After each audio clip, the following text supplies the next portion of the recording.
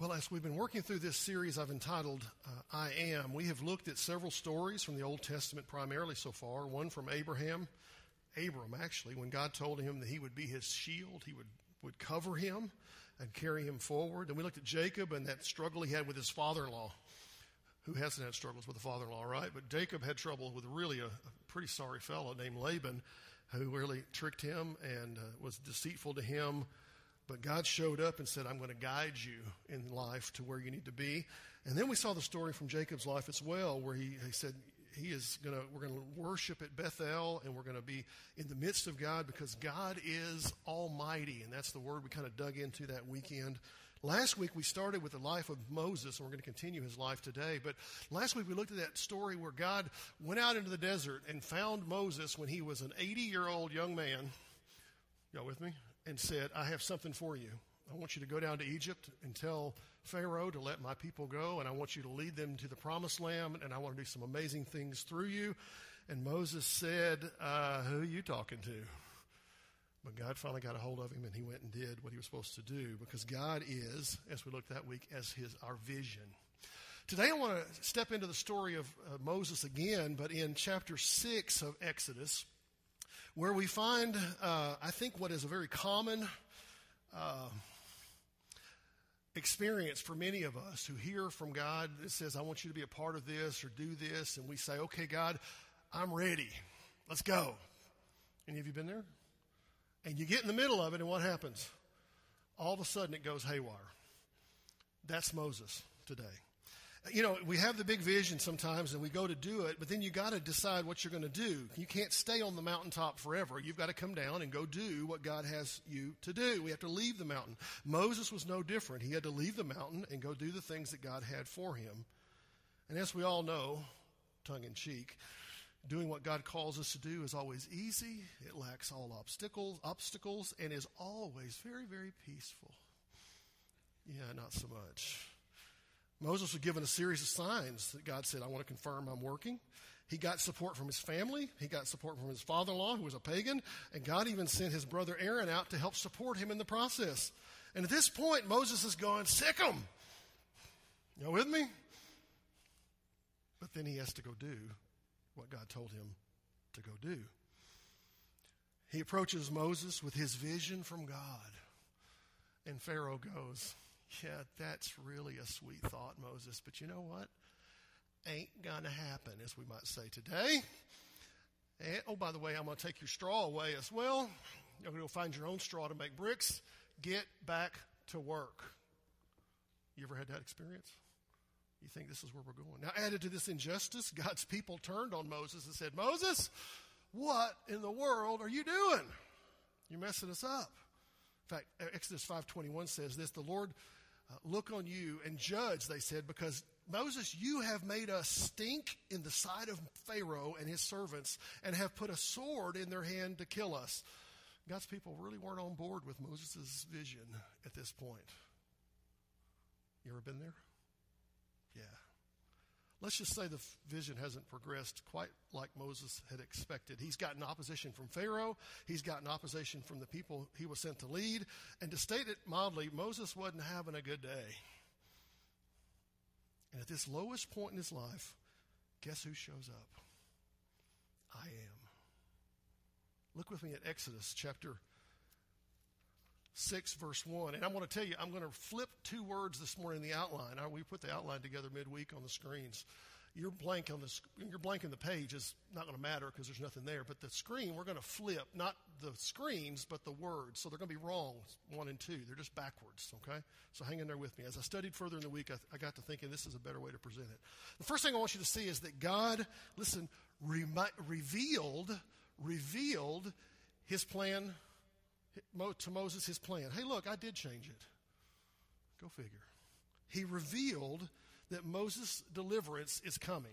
You got it. Go ahead and put the first one back up there, Donna. Put the wrong word. You threw me off there.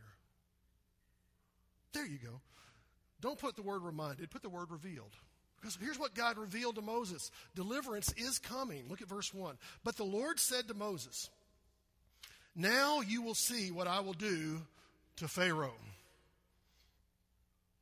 For with a strong hand he will send them out, and with a strong hand he will drive them out of his land. Now, Moses is starting to get, let's just say, a little discouraged, and God shows up. Aren't you glad when God shows up when things get hard? He's spoken to the king, Moses has. He's spoken to the people, and it seems everybody's going, what in the world are you talking about, Moses? The message from God is falling on deaf ears. And from a very human standpoint, he says, I'm a failure. It's not going like I thought it would. But the Lord, and that's the word Yahweh in the Hebrew there, the Yahweh speaks again into his life. See, God was not willing to leave Moses where he was. God was not willing to say, just deal with it, hang in there, don't worry about it. God wasn't willing to leave him sitting there fluttering in the breeze. You with me? God says, I'm with you. Now he says, now look what I'm going to do to Pharaoh. I might say he's going to sick him. You with me? Some others might say hook him, but I wouldn't go that far. He reminds Moses the king will send his people out with a strong hand. He says, I'm going to take care of my people. And in the end, my people are going to go where? Back to the promised land. And in this moment, Moses is feeling like an utter failure. God says, oh no, you're not, because I'm with you. He says, I have revealed my plan to you. I have explained to you what I'm going to do. And this is what's going to happen, Moses. Hang on. Now God's going to get the victory. And his people are going to find the blessing. And then God does something that God has to do with us a lot, which is why I flipped the two words. He reminds us. Any of you need reminders? I was telling one of my friends down at the fire department, I remembered the fish fry this week on July 5th. They had it on the 4th, by the way, in case you didn't catch that. I remembered it on the 4th, on the 5th, and so I didn't quite make it down there. But look what verse 2 through 8 says. God gives us a reminder. Let's just read the first three verses first. The first two verses. So God spoke to Moses and said to him, what? There's our phrase. I am the Lord. I appeared to Abraham, to Isaac, and to Jacob as God Almighty, but my name, the Lord, I did not make myself known to them. Now, let's just stop right there, because there's 6 things in this passage I want you to see that God is reminding Moses of. As Moses is at the bottom of his deepest moment going, I've tried, God, it's not happening. Nobody wants to hear me. Now go, Moses, God, you're telling me to go do this, but I did, and now Pharaoh's taken away the straw, and the people are wanting to kill me, and things are not good. And God says, hold up. I am the Lord. First, God reminds Moses he is the same God who has appeared to his ancestors. He's the same God who appeared to Abraham. He's the same God who appeared to Isaac. He's the same God who appeared to Jacob some 400 years before this story. He says, I have not changed in the least. Realize the people to whom Moses was sent to lead out of Egypt was just one grand extended family that started with Abram and Sarai. They went from 70-something people when they went there to they're over 2 million now. And God says, I'm going to take my people out of there. And in a real sense, they're all been called Hebrews now because they're being denigrated by the Egyptians. They live over the southern side of the river. And God has called Abram out of Padan Aram. And this is the God whom Isaac experienced. And this is the God whom Jacob has heard over and again. And he says, God, Moses, I'm still here. I am the Lord. But there's a shift in this text. Did you see the shift in verse 3? He says, I appeared to Abraham, to Isaac, to Jacob as what? God Almighty. That's El Shaddai. We looked at that 2 weeks ago. But my name, the Lord. When you've been working on translating one language from another to another, you got to go, well, what word is used there? That's not just Yahweh. That's not Elohim. It is Elohim, excuse me. That is a different word that God uses. He says, I'm going to make my name, but by my name Elohim, I did not make myself known to them. You're going, why is he going into Hebrew this morning? I don't speak Hebrew, okay? But I can study it and understand a little bit about here. And I want you to catch this. God was telling his people, I am no mere God of the pantheon of the Egyptian gods and goddesses. I am. I am something special. I am something different. I am not like the gods that are of your enemy. I'm the one in whom you need to place your trust. I'm the one that's carried our people for years, for decades, for centuries. He's the same God. You realize we worship the same God today that the people in the Old Testament worshiped. We worship the same God today that the people in the New Testament worshiped.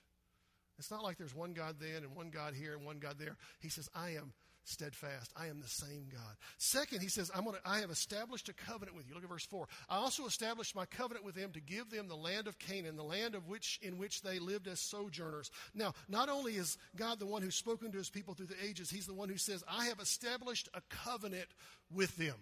Now, let's just be honest. When was the last time you used the word covenant in conversation? Yeah, we just don't use that word anymore. So let's make sure we're on the same page here. We don't use it, but it's a foundational concept between us and God. It actually, I believe, should be a foundational concept for a husband and wife in marriage as well. Because what it is saying we're coming into this relationship as an agreement, it's an alliance between two individuals or two groups of people that says, I'm going to be with you and you're going to be with me and there's not going to be a break. No matter what happens. He said, I established a covenant that says, I will be with you. I provided for them then. I will provide for you now. I will provide for the ones in the future when they get here. He says, I'm here. And the land he promised to them was the land of Canaan, a region that's today called Israel after Jacob, who was renamed. And God was reminding Moses of this covenant between him and his people. He says, why are you down in the mouth? I'm the same God you've always had. I haven't gone away. I'm here. Third, he says, I've heard the people groan. You're going, didn't we talk about that last week? Yeah, but don't you need to be reminded sometime that God is with you? He said, I've heard my people. I'm coming to take care of it. And Moses went down there to take care of it, and it didn't go so well. And Moses is thinking, man, I don't know what I'm going to do. It's all a mess. I messed the thing up. I can't get it right. Nobody's listening to me. The people are worried. They're going to get killed. They're going to get in trouble. And Pharaoh is all over me. He says, but moreover, I have heard the groaning of the people of Israel, whom the Egyptians hold as slaves, and I've remembered my covenant. God reminds them, he says, I have not forgotten them. I have not abandoned them. I have not walked away from them. What in the Sam Hill are you doing, Moses? Acting like that. You ever need somebody to come along and just kind of knock you around a little bit and say, get out of your pity party and do what I have for you? From a human perspective, we might be tempted to say, well, why did God leave his people down there 400 years? I think a better question is, what is it about these people that God even cares? God's not like us. His ways are not like ours. But God cares for those who he hears and feels the deep longings of them. He hears their cry of deliverance. He hears their struggle. He hears their call for freedom. No, God has not ignored them. He hasn't walked away. I know what's going on. Verse 6. The fourth thing he says, I will deliver my people. Look at this. Say therefore to the people of Israel, I am the Lord. And I will bring you out from under the burdens of the Egyptians, and I will deliver you from slavery to them, and I will redeem you with an outstretched arm and with great acts of judgment. God reminds Moses, he says, I'm going to pluck my people out of the hand of the enemy. Even if they don't think they can, even if they don't feel like it, even if they're afraid, even if they're in fear, even if they're in problems, even if they don't know what to do, I am. I want to take them to be my people. Now, the word translated people here means a nation, an army, his peoples, a people group, as we might call it in modern missionology. But what we have here is a promise from God to take the nation unto himself and do great things. He's saying he is the Lord, their God. He says, I'm with you, and I will take you from your burdens. I'm your Elohim. And then he says in verse 8, I'll take you home. Look at verse 8. I will bring you where? Into the land that I swore to give to Abraham, to Isaac, and to Jacob. I will give it to you for a possession. I am the Lord. Now, God would also take them to the land that he had promised how long ago? Over 400 years ago, to a guy named Abram, who traveled from the north to the south, seeing that land and experienced that land. And God kept saying to him, this is your land. This is your land. This is your land. And Abraham said to God, but it's just me and Sarah. A lot of land for two people. God says, I'm going to make you a great nation. And he did. God had planned for them to possess this land, at least 500 years before, that they would be a place for his people to stand and to be in that land. You know, the word that's used here, land, is the Hebrew word haaretz. You got to kind of get a little guttural with Hebrew. Haaretz. Haaretz is a newspaper in Jerusalem today. If you want to do some cool reading on things going on in Israeli politics and life and all that kind of stuff, that's one of your sources. It's the land. The land, the people of God and the land is a big deal. The place that they serve and the place that they stand, the place that they live. So here's what's happened. God has has revealed that Moses' deliverance is coming. He's reminded him that I got a plan for you. Now what happens? Every good plan always seems to go well until you have to what? Do it. Okay, look at verse 9. Moses spoke thus to the people of Israel, but they did not listen. Underline that. They did not listen to Moses. Because he lied to them? No. Because he was foolish? No. Catch the reason they didn't listen to him. It was because of their what? Broken spirit and the harsh slavery they were under. When things are hard, it's hard to be hopeful, isn't it? When things are going wrong, it's hard to be hopeful, isn't it? When things are difficult, you go, man, I want to give up. Moses spoke to the people of Israel. He said, here, God just reminded me. I forgot. I'm so slow. He told me like 2 weeks ago, and I came down and I forgot, and I went and saw Pharaoh, and then I forgot, and he reminded me again. This is what he's going to do for us. Are you ready? And they go, oh, we can't do that.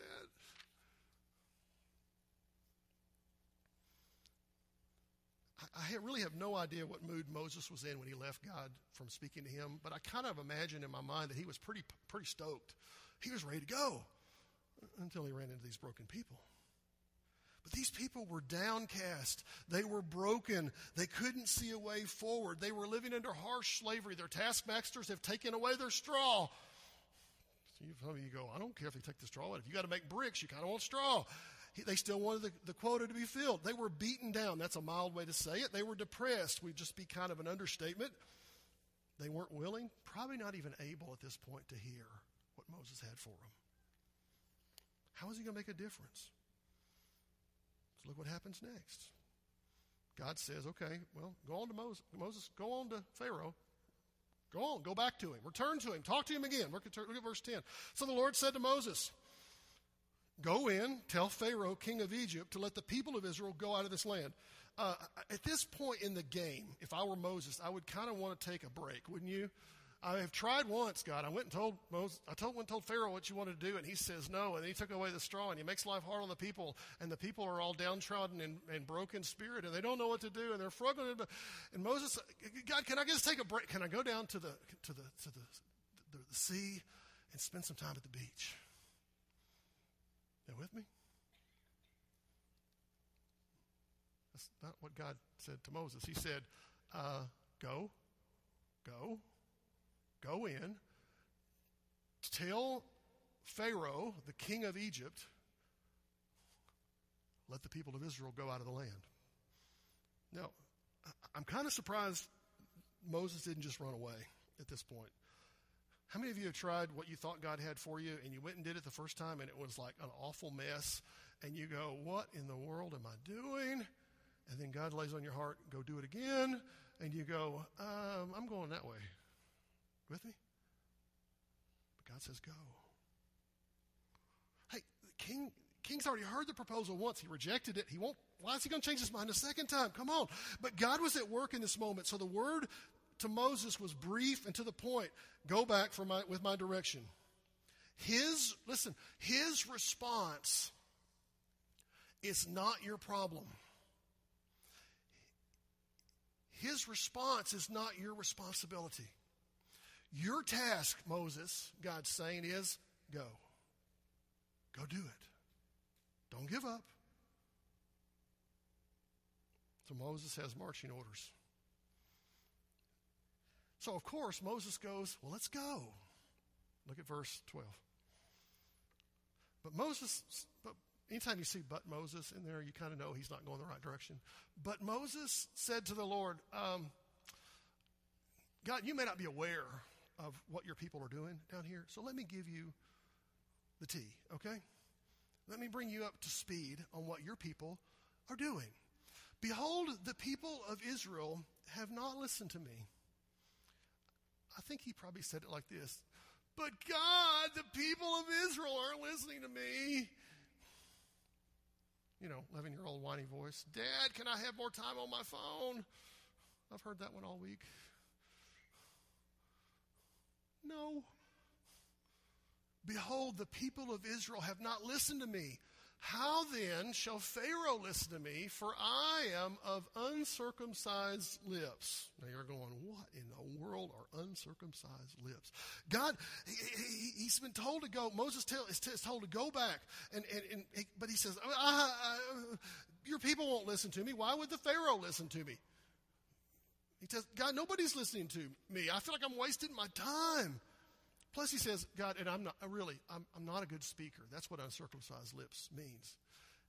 This is an issue that Moses struggled with all along. He struggled with this idea. So he reported deaf ears abound. Everybody is not listening. In a roundabout way, he says, and God, I'm really not believing you either.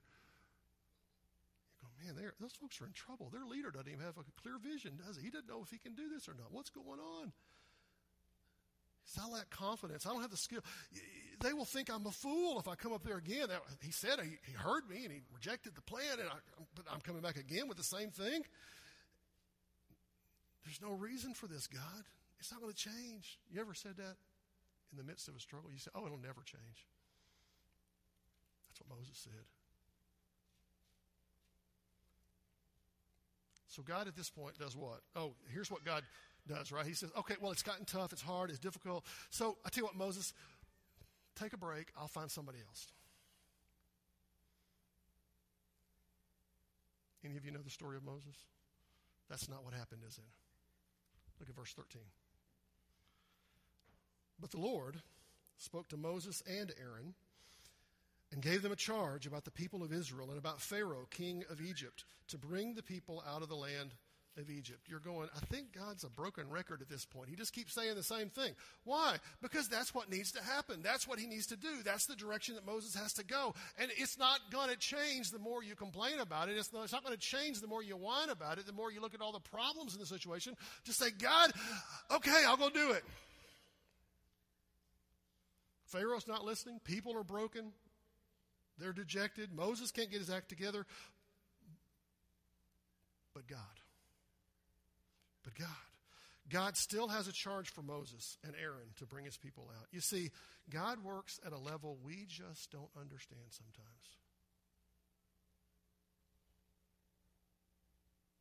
Because God sees our future as if it's our now. He already knows what our complaints are.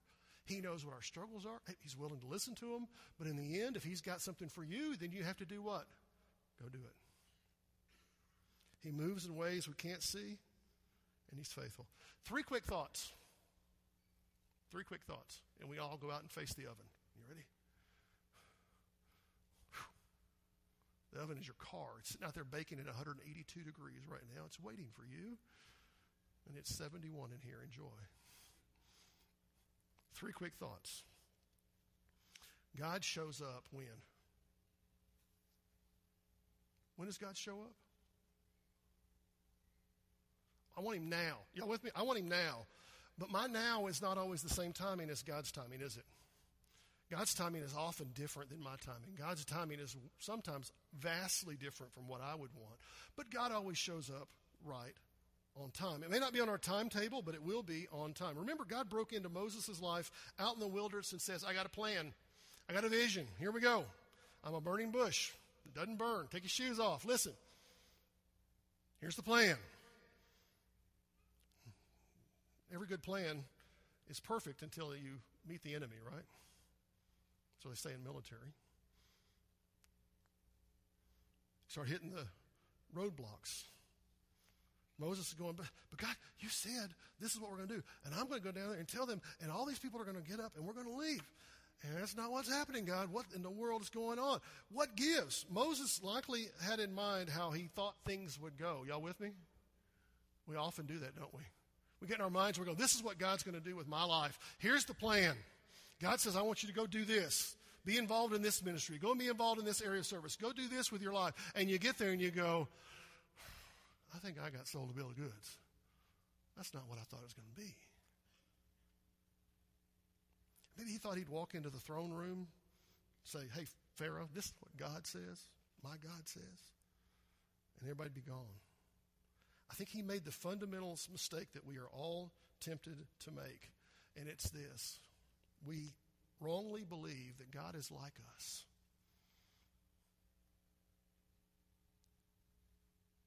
We say, well, he made us in his image. He did, and then we decided we'd be boneheads and sin and messed up his image. So you are created in the image of God for sure, but we also are broken.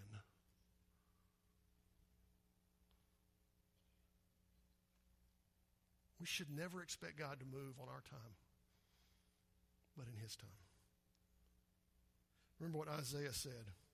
My thoughts are not your thoughts, neither are your ways my ways, declares the Lord. For as the heavens are higher than the earth, so are my ways higher than your ways, and my thoughts than your thoughts. Isaiah was living in one of the most difficult seasons of life for the people of God. They were about to go into captivity. And the people are saying, there's no way our temple will ever fall. God would never let that happen. But that's exactly what happened, because that was God's plan.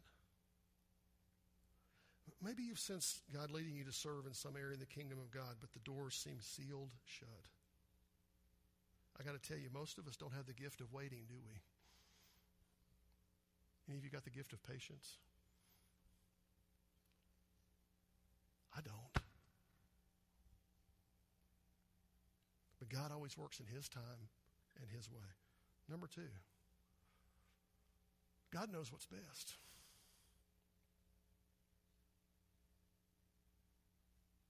You go, well, he hasn't checked with me on that. He better ask me what I think's best first, and then I'll let him know if it's his best is okay or not. Be careful. You know, we live in a culture today where everybody seems to be going their own way. If you haven't read news lately or watched news, I don't watch news anymore because I prefer the truth, but I try to read some of the news of what's going on in the world from different sources. I'll read the blue news. I'll read the red news. I even read the pink news sometimes.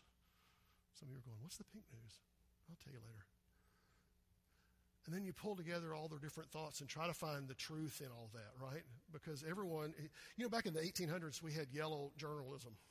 You know what that is. That's where everybody wrote what they wanted to write, and it wasn't even the truth. Sometimes the reporters wouldn't even show up and see what was going on. They just write the story as they thought it would be.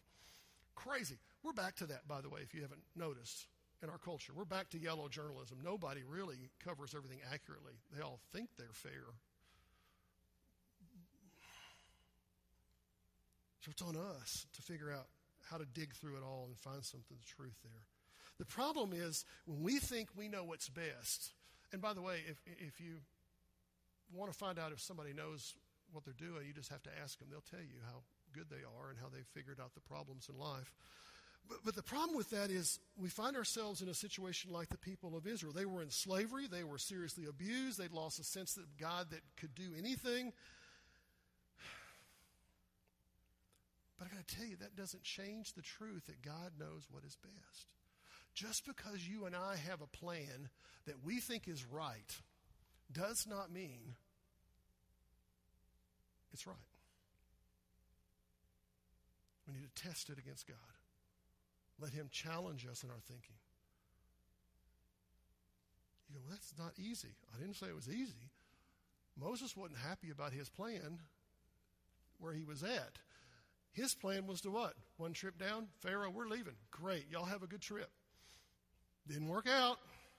We got chapter upon chapter of all this destruction that we're not going to spend time on because it's not part of our series. But you read it and you're going, oh my goodness.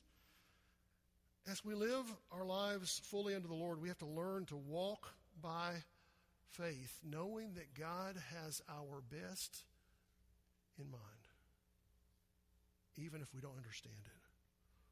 Micah reminds us of this. We have a responsibility in that to do this. He's told you, oh man, what is good? What does the Lord require but to do justice, to love kindness, and to walk humbly with your God? I wonder if that needs to be our new national motto.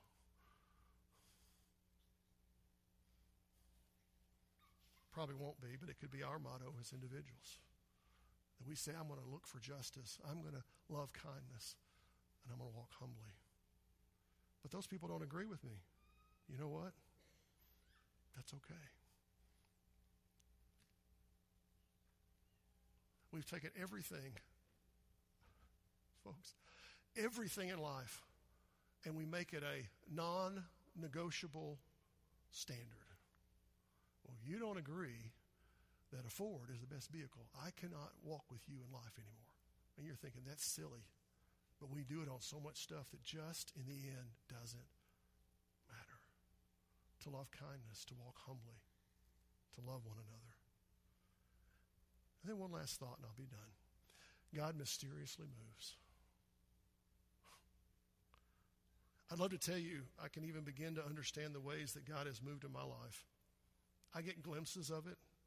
I see highlights from time to time. I can look back and see places that God has moved. But I'm no closer to explaining how God moves today than I was 50 years ago. And if I were to live another 50 years, I don't think I'll ever figure it out. And the older I get, the more I'm okay with that mystery. One of the earliest Bible verses I ever memorized, one that comes to mind quite often, comes from Proverbs. You know it. You could probably say it with me. Trust in the Lord with all your heart, and do not lean on your own understanding. In all your ways acknowledge him, and he will what? Make straight your paths. But it starts where? To trust in the Lord. You know, we don't have to understand every step. We don't have to agree on every action. There's a lot of things in life that I don't agree with. You know that? But at the end of the day, is it worth going to war over?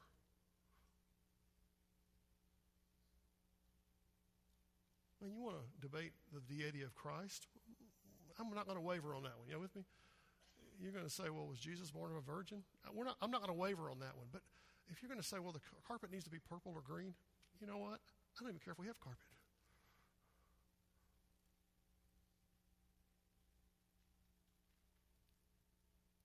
We don't need every action explained. We are called to walk by faith and not by sight. And we do that by what? Trust in the Lord with all your heart.